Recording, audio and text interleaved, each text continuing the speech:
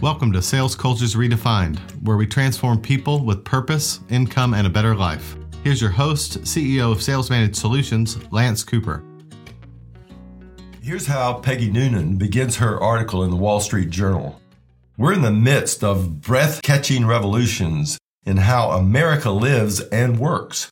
Working from home as an issue is still shaking itself out, but its implications are huge. Now, recently, I heard this mentioned at the beginning of a Recruit the Best Expert certification to the brainstorming question, what changes in the last 1 to 2 years affect recruiting? And very quickly, those being certified said, the desire to work at home. Peggy, in her article, goes on to say, retailers, big and small, struggle to find and retain employees. Beaches and pools can't find lifeguards. Police forces can't find young men and women to apply. The U.S. Army can't find recruits. Doctors' offices strain to fill a job when somebody leaves. Airlines are so short-staffed, there's no one to help you find luggage that's been lost for 2 weeks. There's no one to keep it from being lost. The other night, a Midwestern city official told CNN of the struggle to hire cops. It's like the American workforce vanished. And this hit me at home today. The men building an extension to my barn and outbuildings ordered concrete, only to be informed this morning that the concrete company didn't have anyone to drive the truck today. So we're seeing what Peggy writes about, from IT staffing companies to cellular retail stores to large insurance firms finding agents, to someone being available to drive a concrete truck. Where are the people? Ms. Noonan, in the title of her article, suggests that actually the Great Resignation started long ago, and today we're experiencing unprecedented challenges trying to fill jobs. 11 million job openings and only 6 million unemployed workers.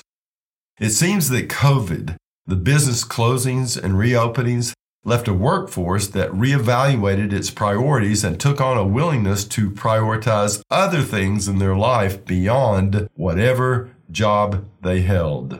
People decided to change their jobs and their lives, especially in bad business cultures that didn't care about them. I heard from a top insurance executive recently that they changed a very large turnover number by a large percentage just by paying more attention to people during their onboarding. New employees today are deciding quick whether to stay or leave based on working conditions. COVID and its aftermath created a huge shift in the decisions that people make about being employed, where they are employed, and many have even opened up their own business to obtain better control of their lives. So here are 3 recommendations I'm going to make to the sales leaders in America, especially those with growing companies and those needing the next wave of sales talent. First, prospect for talent and do not wait for it to come to you through advertisements or word of mouth. While this advice has always been the best advice when recruiting salespeople, it is especially necessary now. I want you to go out after working and competent salespeople through reverse searches and Indeed, and through a group of centers of influence that you develop, or from referrals you ask for from current employees or customers. When you do this, look for working sales reps who want a better opportunity or a better environment to work in. Which brings us to the second recommendation. Work hard, like the insurance company I mentioned, on your onboarding process to make it better and personal to each new recruit. Develop ways in the first 90 days to show them they will be part of a family, that they will belong, that you, the company, and its customers need their talents. Sit down with them and get to know them. Tell them what you see in them and how they will grow and how they will experience fulfillment and purpose at the company and within the company's important mission toward the world. When you do this, remember what you say will not only be about selling a certain number of widgets, but also importantly about their growth and transformation and the impact upon the world and the people in it by what they do representing the company and its products. Finally, embrace coaching and mentoring people as an important part of what you do as a sales leader. Continue to get to know each person as an individual.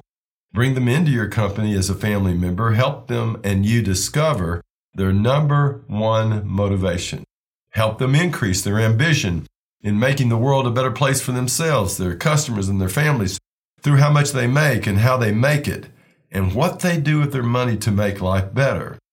For your competitive and ego-driven best reps, pay attention to their need for recognition and achievement. And for those conscientious reps motivated by duty, help them understand the expectations of them within the team and company as they serve others. You have what it takes to meet the challenges of the great resignation and reevaluation of employment going on in America today.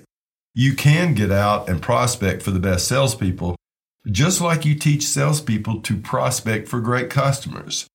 You can create a wonderful first day, week, and first 90 days of employment for new recruits, and you can continue to learn to coach and mentor the sales individuals that are a part of your team.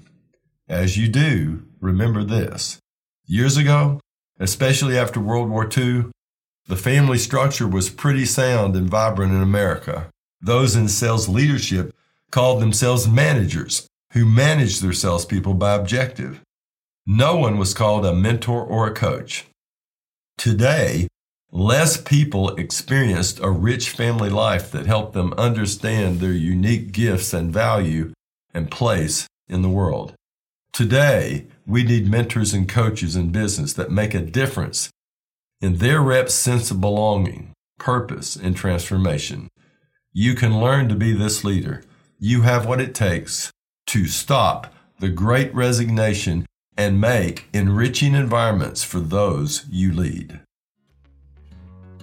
You have just listened to Sales Cultures Redefined. Subscribe to our podcast on iTunes or Google Play, and we'll see you at the next episode.